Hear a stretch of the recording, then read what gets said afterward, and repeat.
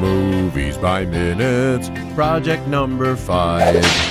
It's Silverado this time, that's no jive.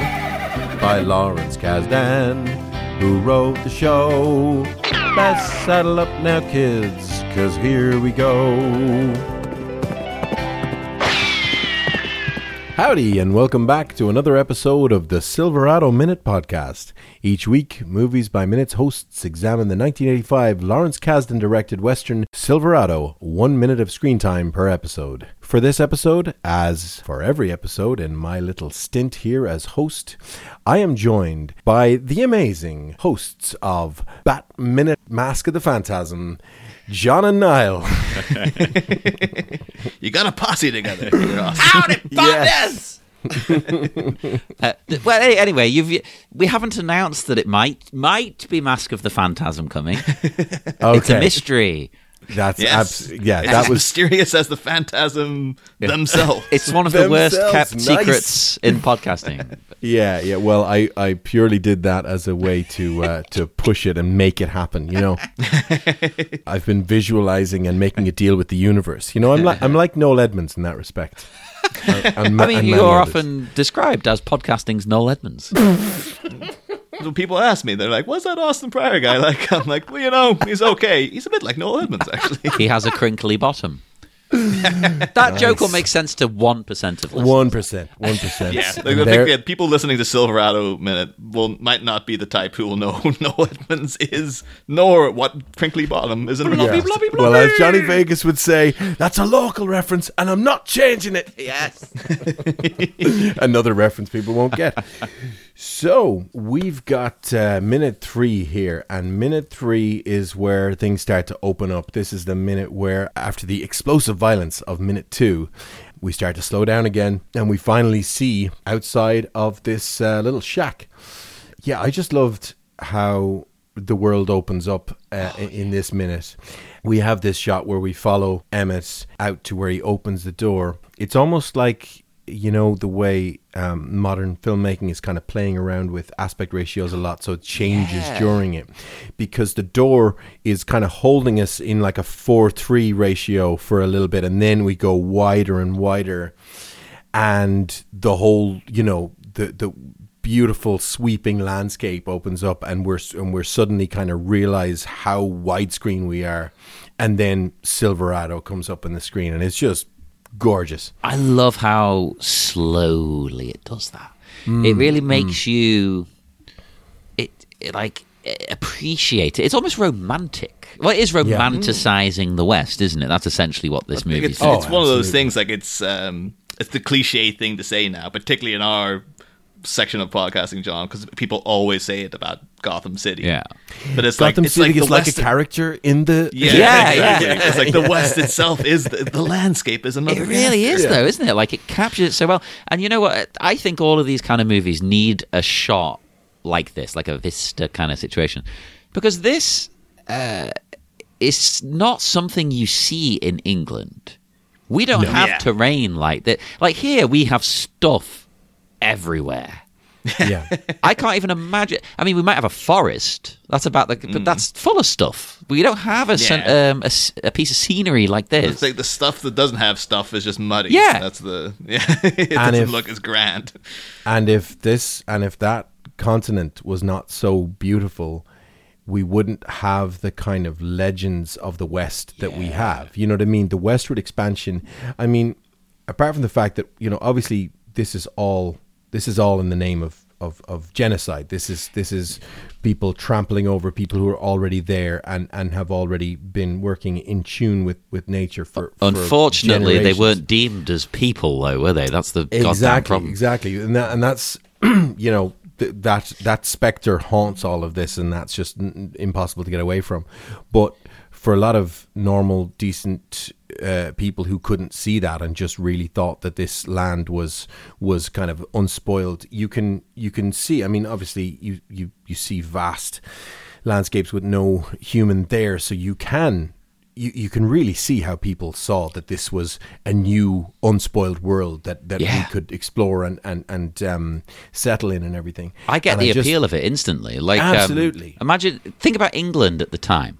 Yeah. Think about London. London, grey sewage smell. You could go from London to this. I mean, I know I'm not a masculine person who can do all handsy stuff, but I see the appeal at the time when people were. It's like I can go there and kind of just do what I want within reason. I can go there and explore my rugged individualism. Yeah, like that's got a romantic aspect to it. I can see why you would want to leave behind your crappy country. Yeah, and if you saw this and you would just be like, phrases like God's own country, this idea of westward expansion is so romantic and so full of that. And if you just put yourself in the head of somebody who's never seen these images before, it is creating a whole... It's that next generation of artists and poets and writers who are going to be inspired by this, and that's how it ends up in legend. Yeah. So making a spaghetti western and not celebrating that landscape is like, by that stage of the spaghetti western, the genre and all its various features and tropes were so well established that you could play with them, and you could transplant it and tell this western type of story in a desert in Italy, but it's still not. That ain't it. You know what I mean? We love spaghetti westerns, but we know they're not it. Yeah. The other thing that occurred to me is that, like, I just think, like, when I was growing up and my dad used to say, "Oh, I love that film. There's great landscapes. You can just see all the landscapes." Like, who cares about landscapes? And I probably thought the same. Yeah. Yeah. And now on my like new telly with the amazing, high dynamic range and all that, and I'm just like, give me landscapes. Well, I'm lucky in that I didn't watch Lawrence of Arabia until I was 30. Yeah, same so here. I appreciated it. Whereas if I saw that when I was like 15, I'd be like, what the hell is this? That's one of my dad's real obsessions when he is watching westerns. Is like always trying to tell us, like, is that shot inside or is that shot outside? Yeah. He's always really impressed when it's done outdoors and you can actually appreciate the scenery. You can feel it. There's a difference in the air. Yeah, but every time it's like something's like, that's clearly shot inside. I mean, come on. With like, a big wall every hanging. time he has to point it out now. I think there's like a spiritual sort of presence when they are actually outside in this kind of terrain. I don't know, it adds something. You can feel it. Oh, yeah. I was wondering, too, like, I don't know, there's the way, the whole framing of Emmett walking out into this, the grand, the grand blue yonder and whatnot. That shot, like, I don't know if you guys, like, know sort of classic Western scenes, but does it remind you of anything in particular? Because it really struck out to me. Is like, is this a direct reference to something? I'm not too well versed. So. Well, the Kasdans are definitely, westerns literate. So I dare say, if it feels like a reference to you, that it is. What is it? Well, there's one of the most acclaimed ending scenes of all time is from John Ford's The Searchers. Oh yeah, and that ends when spoilers for the end of The Searchers. John Wayne brings back Natalie Wood to the family, and because his character's supposed to be so completely detached, and he's just been out into the terrain by himself for too long, he can't adhere to domestic life anymore. Yes, yeah. And there's a shot of them all walking into the cabin, and it's framed in complete blackness, and it's just the door, and it's John Wayne standing by himself, and then he wanders out of shot back into the wilderness. Great. And this is kind of like a reverse of that shot, where it's like him walking back out into the wilderness and showing you the grandeur of the West. Or is that supposed to be sort of more of a reflective tragedy of like, this guy is just stuck out there, he can never be with his family again and stuff like that. But really, because that's such a famous shot, though, the way this is framed really reminded me of it, and I wouldn't be surprised if, like, well, this is it's a postmodern grand traditional Western, if that were to be a thing. And we're opening the movie with like a kind of reference to one of the great ending shots. Yeah, they're like returning the beauty to the West that took away as well. Yeah. I mean, it makes perfect sense. Obviously, we I don't know if it can be confirmed if Kasdan has ever mentioned it, but from the way he talks about the film, as you say, traditional and postmodernist at the same time, that he's like, he's inverting something, so you take, he was saying that he plays around with the existing material in interesting and fun ways, and this would clearly fall into that category. But Then we get into like the cast list. Yeah. And I was very shocked as well to see Kevin Kline is put ahead of Scott Glenn. We've spent all this time with Scott Glenn, and then Kevin Kline's is like, "Oh, get out of the way, buddy. This is my movie." As good as he is, he's no Scott Glenn. Well, that's the thing too, because I was even kind of thinking, like, was Kevin Kline even like the bigger star at this point? Yeah, it doesn't seem like he would be. It's just a very odd choice. Like, that's just alphabetical. There's no chance of that. No, it's not, because then John Cleese comes after that. Cleese, So. yeah. I always kind of when this comes up, I always just kind of throw up my hands of like, what is the order of the billing? And I'm just imagining, phone calls of agents shouting at other agents. That's what it is. People, yeah, and just like. And I also think a lot of actors would just be like, whatever, put me wherever. I just want to be in the movie, and Yeah. I can imagine some people. Yeah. At this point, like, Kevin Kline was like big movies he had been in, Sophie's Choice, and The Big Chill. Okay. And then Scott Glenn's in like Apocalypse Now and like Right. Personal Best. He's in far more. Who did the Big Yeah. Chill though? Didn't we? That was Lawrence It was Kasdan. That's what I was thinking. Yeah. So maybe it's like a favor. Like, I know you. He's like, Yeah. I wanted William Hurt and I couldn't get him. Stupid Scott Glenn. I hate him so much. I'll put him second. I'll tell you what as well, because I was messaging Niall, as I said, saying how good the intro was. Yeah. I missed John Cleese's name. So when he popped up in the movie, I lost my right. damn mind. I was like, what? It is insane that John Cleese is in this movie, and I love it. It's still so odd because it Yeah. just seems like, oh, maybe like this time in the '80s he flirted with being like a Hollywood star. Yeah. And now it's like John Cleese is in a western with like Kevin Costner and stuff. What? It was crazy. And he's great in it. He's amazing because he's like he's definitely still John Cleese, but he's not like playing it up. He's not like he's just got those lines. Don't push your luck, Carter. But he's not like don't push your luck, Carter. He's not doing like a big Basil Fawlty or anything like that. He's amusing, but he's not being a comedian. Yeah. He's toning it down, but he has great presence and he feels real and he feels like the fact that he's not from around these parts, as he says. First of all, that was the first thing. I was like, oh, thank God he's not trying to do the accents. Yeah, that would be as bad as when I do. So it's well, because we've all heard various accents performed by various members of Monty Python's Flying Circus over the years, and it's just like, yeah, they work for comedy. Exactly. You probably don't want them in a movie that's trying to feel. I have to say somewhat too. real. I have to say as well. Like I was actually saying to John, he's looking like the cowboy hat and the beard, doing a lot for him too. Like he looks well in this movie. Like you would once you can't see the thinning comb over that he usually has. Well, you do later on. Spoiler alert: the hat comes off. Yeah. But it's just like we goes up, it's like, oh yeah, John Cleese is like, oh man, he's looking pretty, like he's like handsome looking in this movie. Like I never thought that way about John Cleese before, but here it is. You're just sitting there at home going, John, I never thought of you this way before. Oh, stop it. People always say that about me. He has I know this is technically a later minute, but whatever.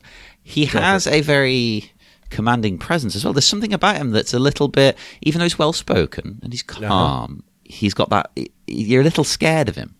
Yeah, he's got he's power. very, very tall. Like that does help. He's a very genuinely, intimidating. Like every time you see him in any of the Python sketches and stuff, and even that one he used to do with the Class sketch, where he was like towering over Ronnie Barker and Ronnie Corbett. Yeah, it's just like, oh yeah, he is like a big dude. Like if you ran into John Cleese in an alley, particularly back then, you probably would be like, okay, whoa, back off, buddy. Yeah. Plus, he spent decades playing stern, authoritarian people who would lose their cool at the drop of a hat. No pun intended. Like if you saw Basil Fawlty beating that car in real life, you would probably run away because you're like, this guy is a psycho. You would. And he You'd might be actually scared. kill me. You would. He's scary in this. And so John Cleese's name appears on screen at the end of this minute, so that justifies us talking about him. Exactly. So I wanted to talk about the music in this minute because we didn't have time to talk about it in last minute because there was so much else going on. The music kicks in at the end of last minute, and I don't know about you, maybe just with the Kasdan connection, I had Empire Strikes Back on the brain, but I really felt like Dagobah, that music, and I didn't check the music for Dagobah. I'll look into it later, but it just in the feel of it, it felt quite John Williams. It felt very Star Wars, and I just got chills down my spine when, after, because there was no music during the action. It was all just, stark noise and silence. I thought the music and the whole thing was very John Williams. The whole movie, I actually thought, is this John Williams? I have to go and look it up. Well, I think it's to do with common influence, of course, because if you're talking about, film score, film is scored in the kind of tradition of like Bernard Herrmann. Yeah. Is the guy who brought these classical influences into cinema scoring. And Bernard Herrmann, whichever, there seems to be regional variations there. But that like, so they would both be influenced by him. But that, of course, Herrmann's big influences were the late classical, the Romantic era composers like Tchaikovsky and Stravinsky, and so those like influences carry really heavily for John Williams. But there's one composer that, if you're talking about westward expansion and the iconography and images of the West, that you have to bring up, and that's Aaron Copland. I don't know if you two are familiar at all. I've never really been that into his stuff. It's kind of, it can come across as very maudlin and very kind of I don't know, sickly sweet and very kind of over the top. I get but that. But I think when you put it with these images, it works so well. So there's a famous Aaron Copland. His most famous piece is called "Fanfare for the Common Man." So that premiered in 1943, and this has, I just got that feeling of Aaron Copland when not in the very start where it's Empire Strikes Back type music. Then once we go out and we've expanded into that big widescreen shot, and then the Silverado theme comes in, and it really is. I just go now as you listen to this, dear listener, and pick out "Fanfare for the Common Man" on YouTube or whatever, and you'll hear it, you know what I mean? And it really sounds like it. And I think it's a direct reference. I think he's doing it on purpose, Oh, that's the first thing I'm going to do after this recording. Because it even has the same intervals, and it's played on, that same kind of horn. So it's like, I love it. And I'm not a huge fan of Copland, but I love it here with this, and it evokes that period so much, and it evokes the mythological version of the period, not necessarily the real one. You know what I mean? It's like it's like you're reading a book about it, like a tale written at the time. Oh, the tale of the cowboy. And but the music, I think it was the best part of the movie. I think all of the music, I could sit and listen to it. In fact, I have to write an essay as of recording this week for my university course. I'm going to listen to the soundtrack while I write that essay. Oh, lovely.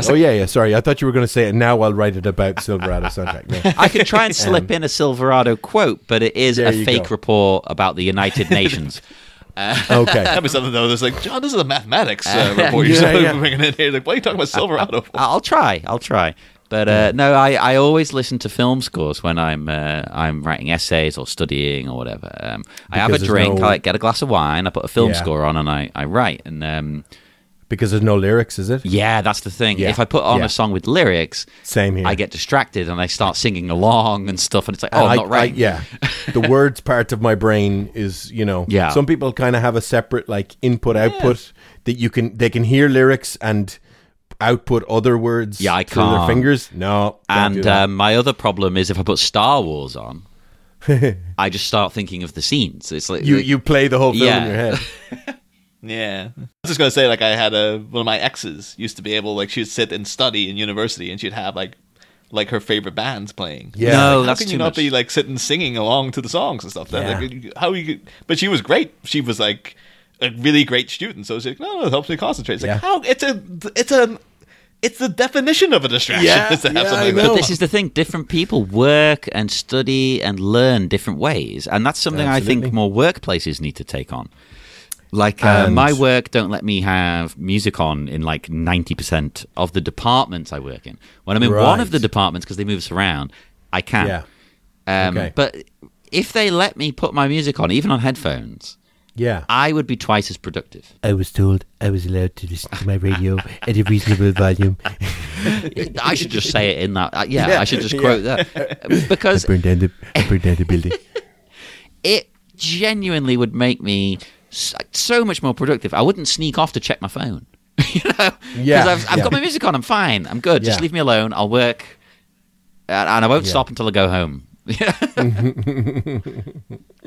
So, if we're talking about the music here, we need to credit the composer Bruce Broughton.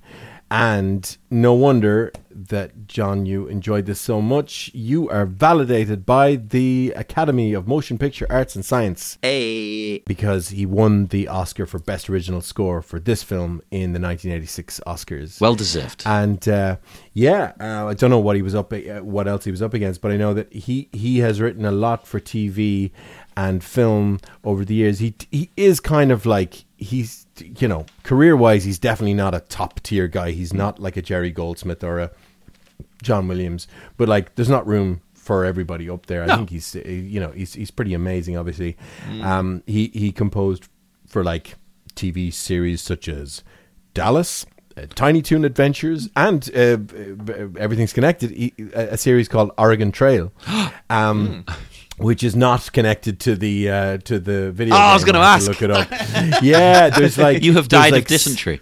Yeah. There's like 6 or 7 movies called Oregon Trail, and there's more than one TV production, and there's like songs and things like that, because it's just that period of history. Yeah. It's just, that's what it's Yeah, called, you know, yeah. or just that it's a trail. There's this trail called the Oregon Trail. Yeah.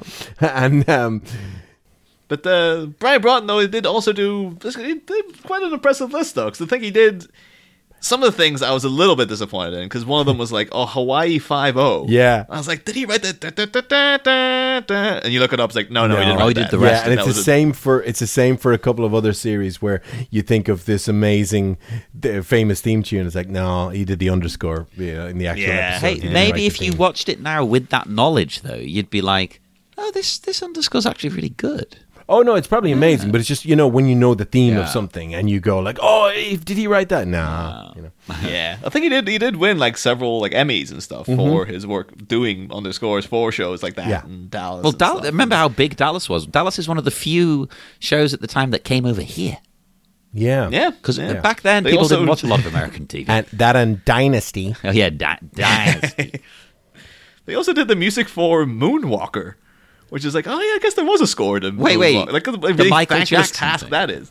Yeah. You're just like, here's a movie. It's all about music, kinda, because it's just Yeah. like a showcase for Michael Jackson. Except also this other guy had to write. Had to write you know, score. I assume Jackson did all the underscore as well. Yeah, And then I thought maybe there would have been some sort of friction then, because of, people might know that in 1994 there were 2 Wyatt Earp movies Yeah. that came out. yes, One starring Kevin Costner, Boo. and the other being Tombstone, of course, with Kurt Russell. And Bruce, guy who worked with Lawrence Kasdan, who also directed Wyatt Earp, he Yes. went and did the music for Tombstone. So Yeah. his direct rival. So Rivalry. yeah. yeah. So I think unless there's any other notes, we'll wrap up minute 3.